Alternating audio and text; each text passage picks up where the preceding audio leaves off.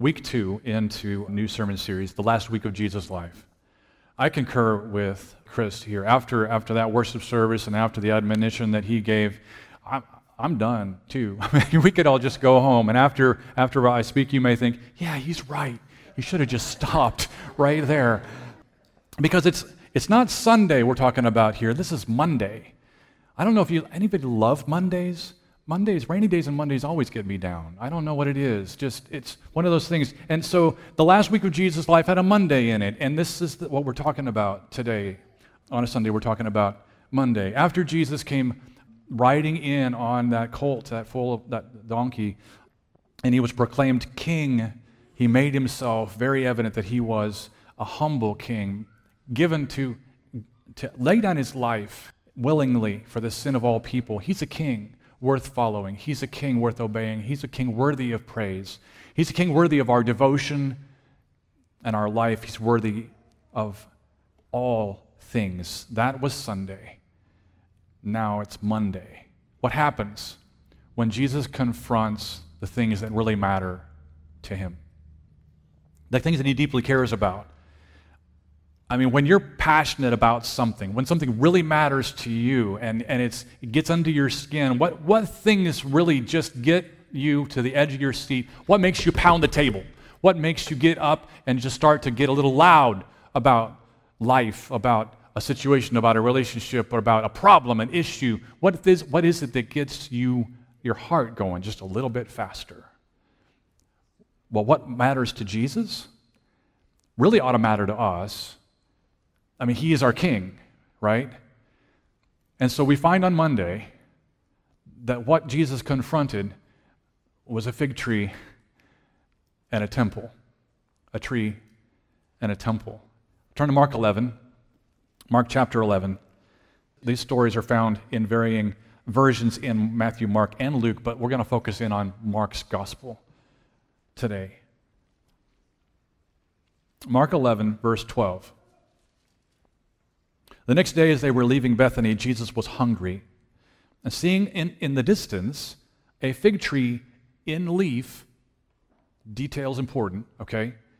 He went to find out if it had any fruit. And when he reached it, he found nothing but leaves, because it wasn't the season for figs.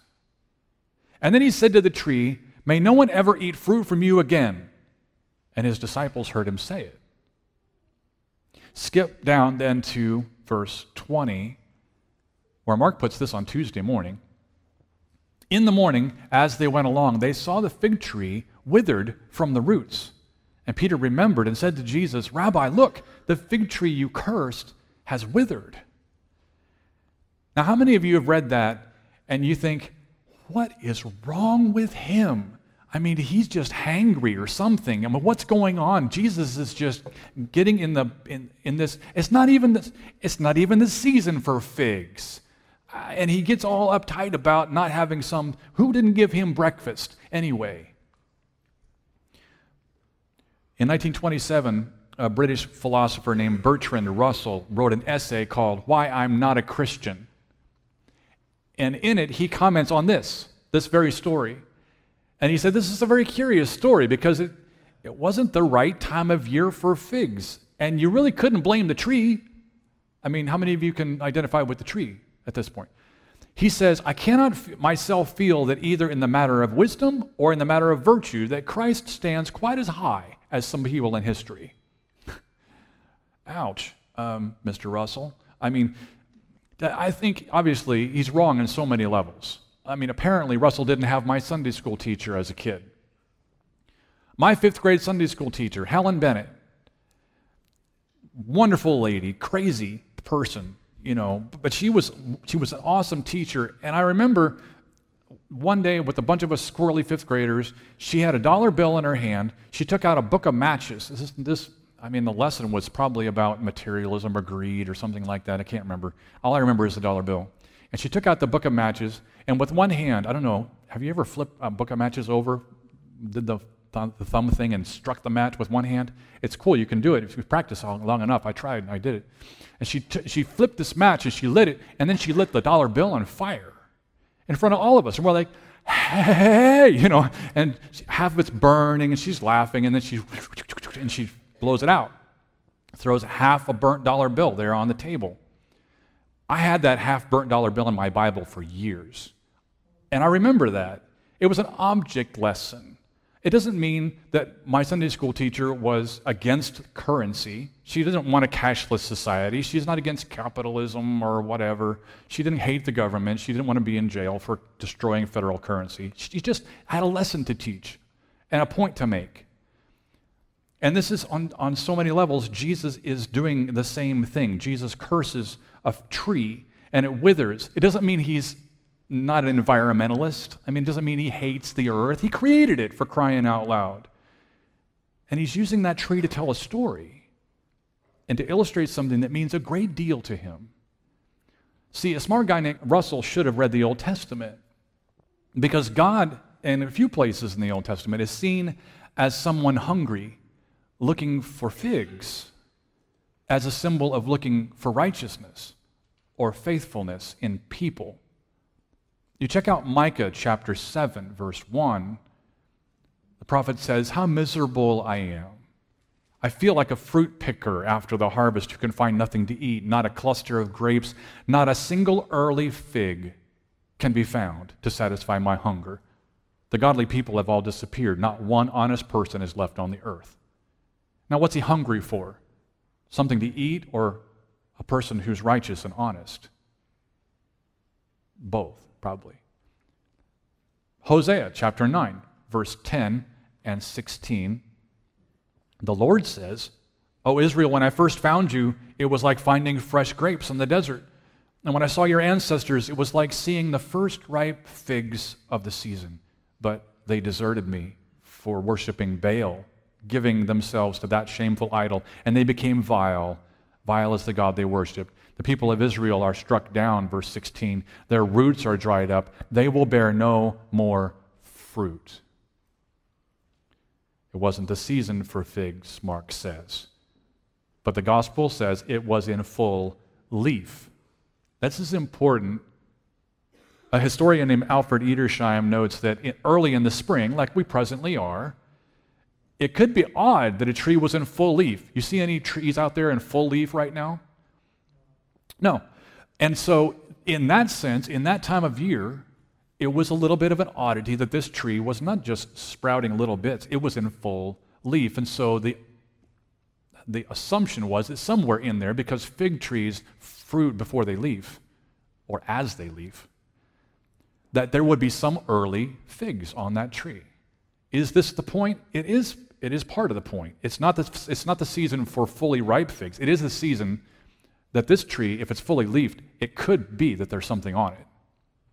And it also is something I didn't know. There's a lot of oak trees that carry their leaves all winter long. They don't really lose all the leaves all winter until the new ones come.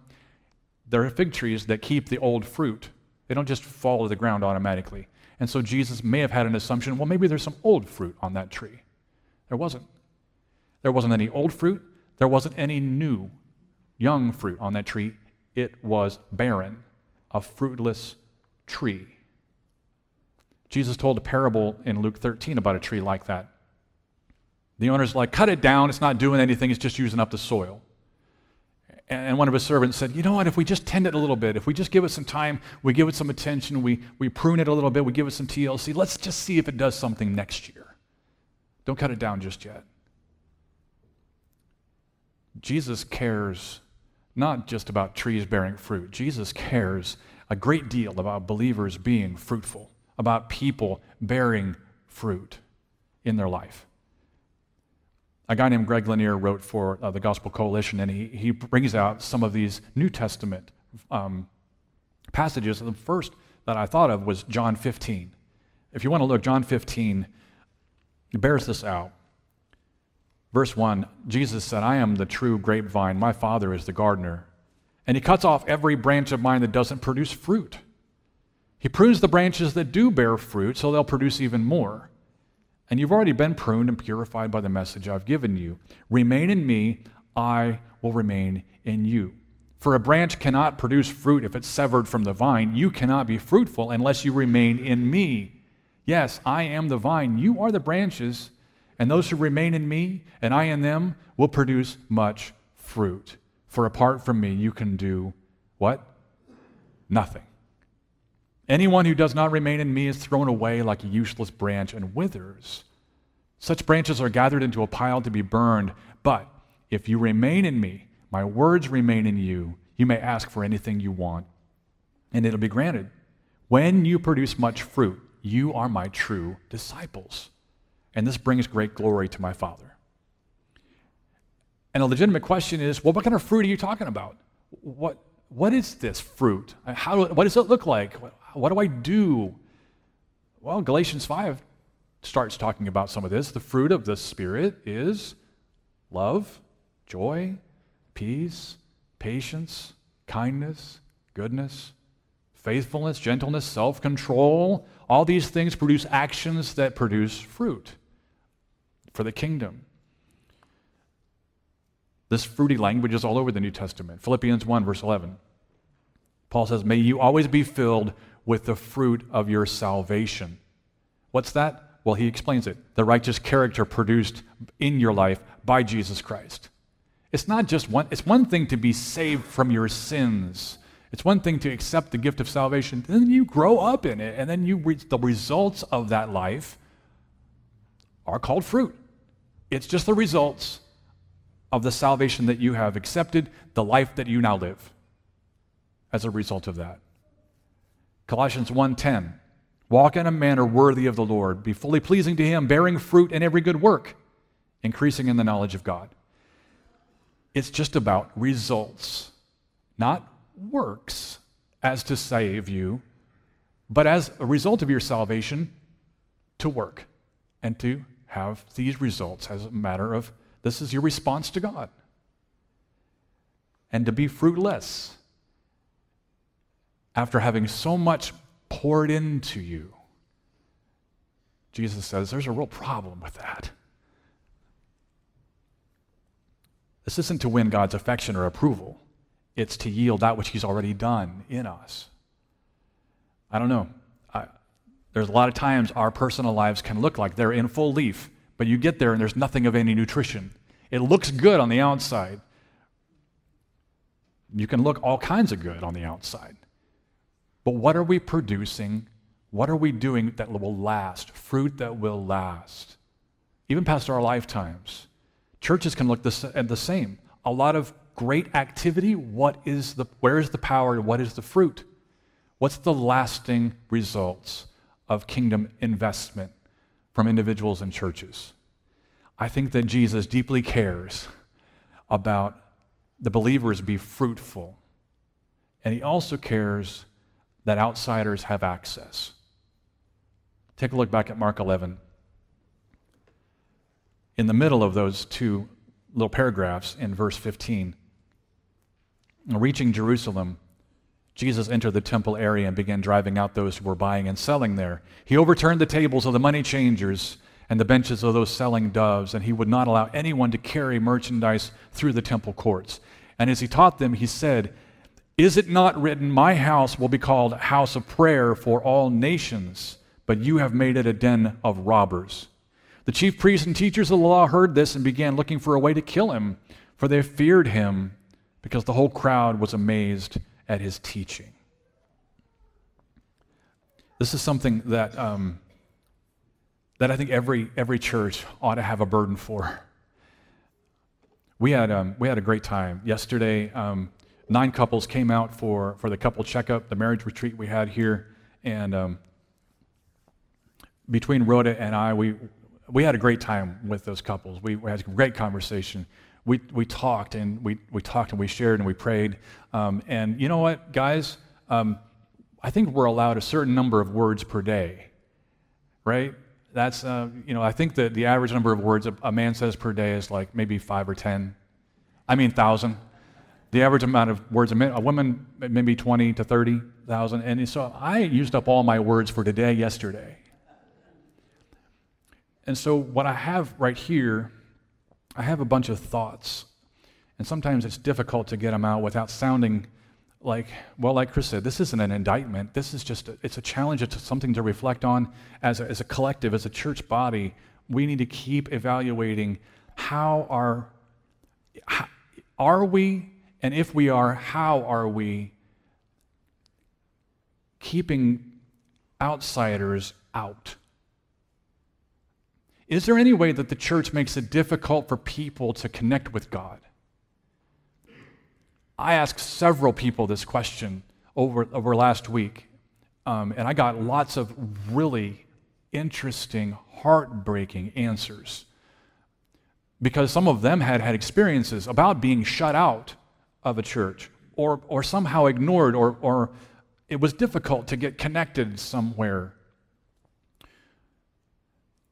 And maybe some of you are wondering, why are you so intent on this hospitality team, and what is all this business about, getting people at the doors? And this really does make me, see, I've run out of words.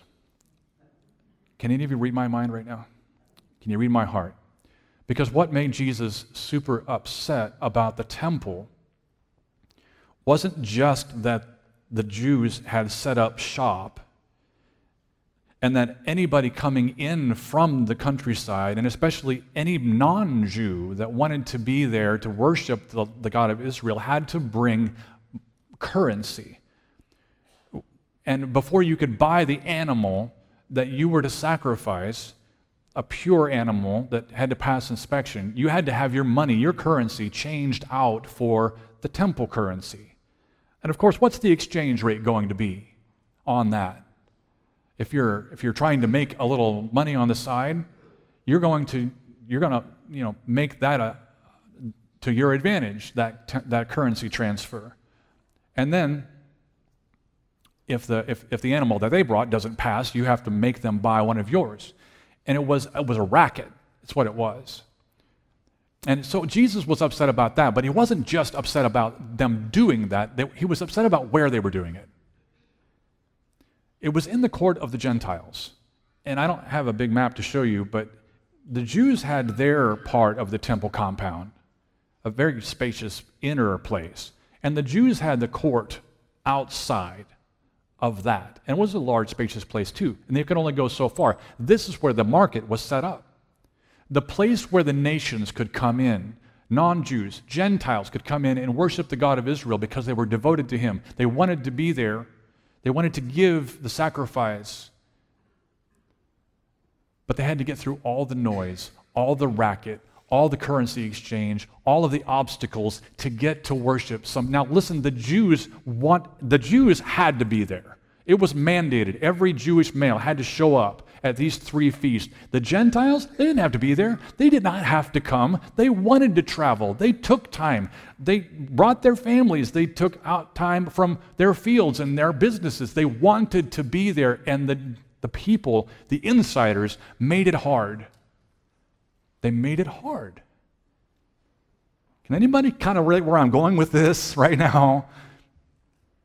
Because I think as a church people that don't have the outsiders as a focus can get to where, this is my seat.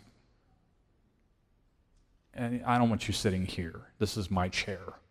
Or this is somebody took my parking spot. Can you believe that? Or they changed this, or they're making room for all these rowdy kids, or whatever it is that you've heard people say.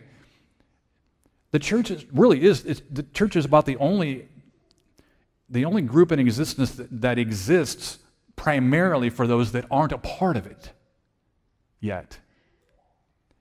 And so as a people who love church family and love doing these things, we also need to love who's not here yet and make room for them. There's some empty chairs around you. Who have you envisioned bringing in and sitting right next to you? Especially Easter's coming up, you know what I mean? There's opportunity there. Are we thinking in these lines? This book called People Are the Mission by Danny Franks, he talks about his church and he talks about his pastor. He says that the gospel is offensive, but nothing else should be. And she said, we make every effort to attract unbelievers to our services and make the gospel accessible to them, and we make no apology for it. We've created an environment that reflects the gospel disposition virtue of hospitality. We don't strive to excel in hospitality because it brings people back to our church, but because it best reflects how Christ treated us.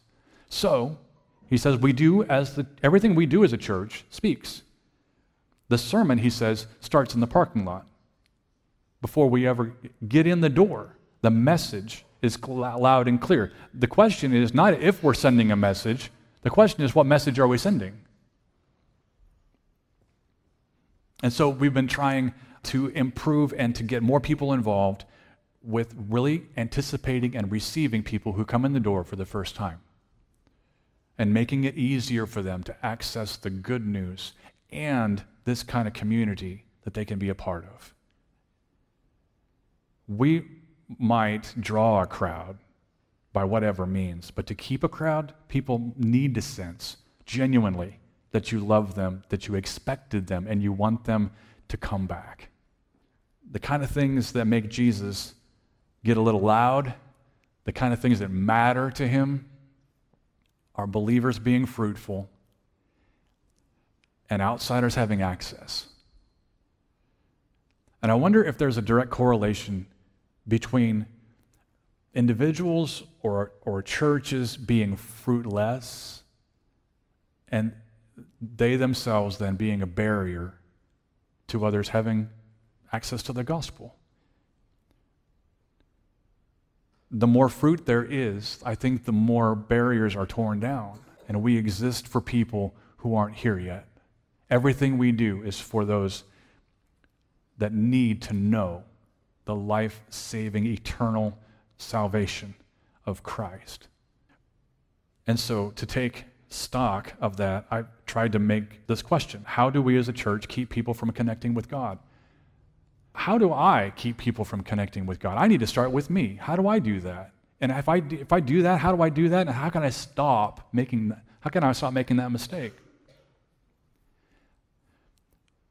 I'll close with just a bit of an answer to that question. And it's a friend of mine from out of state, so I don't think that she'll mind me telling you her answer.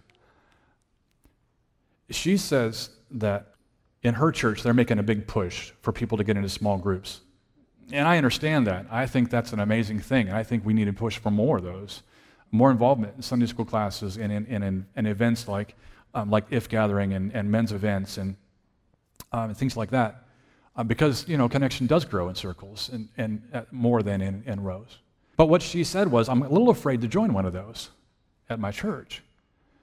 Because she said, in full disclosure, she's like, I'm a pro-life Democrat. And in the county that I live in Colorado, it's very largely majority conservative pro-Trump.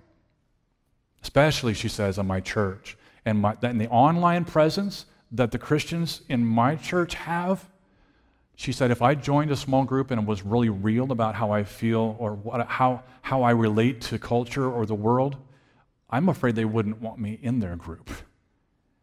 And then if I really tried to take over to people who would vote the way that I tend to vote, they would find out that I'm pro-life, and a lot of them would be like, what are you doing in our party? Get out of here.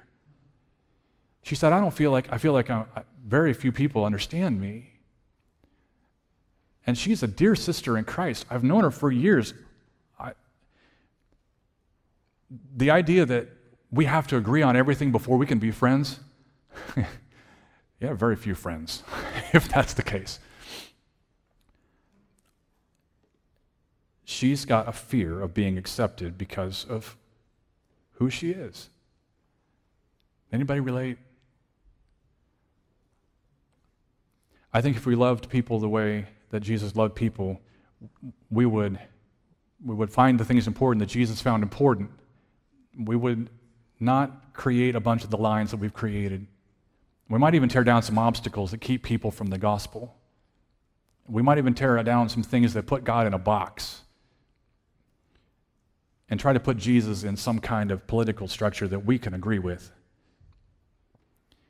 I think if we took the gospel seriously, and we're serious about truth in love, I think we might see 3,000 people baptized in one day. I don't know. But I want to be that. I want to grow to be that kind of church. I want us as a family to be those kind of people.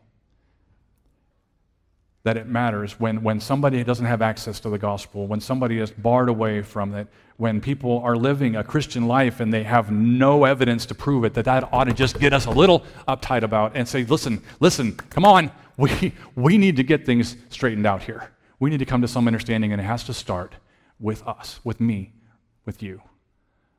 And as a people, working in little groups here and there, sharpening each other, I think with the Spirit's help and power, we've got a chance. Happy Monday, people. Let's pray together. God, thanks for revealing some of the difficult things, for giving us a perspective that Christ had, and may the things that mattered to him matter to us.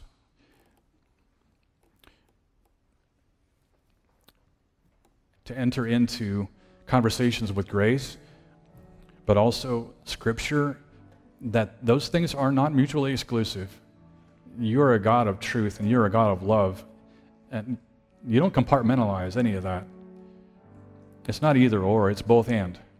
And so help us to be a people that reflect that. And help us to know how best every day to bend the knee to King Jesus. To love God with all our heart, soul, mind, and strength, and to love our neighbor just like we love ourselves. And to be a church that does this collectively and strives to do it better all the time. We ask in Jesus' name, amen.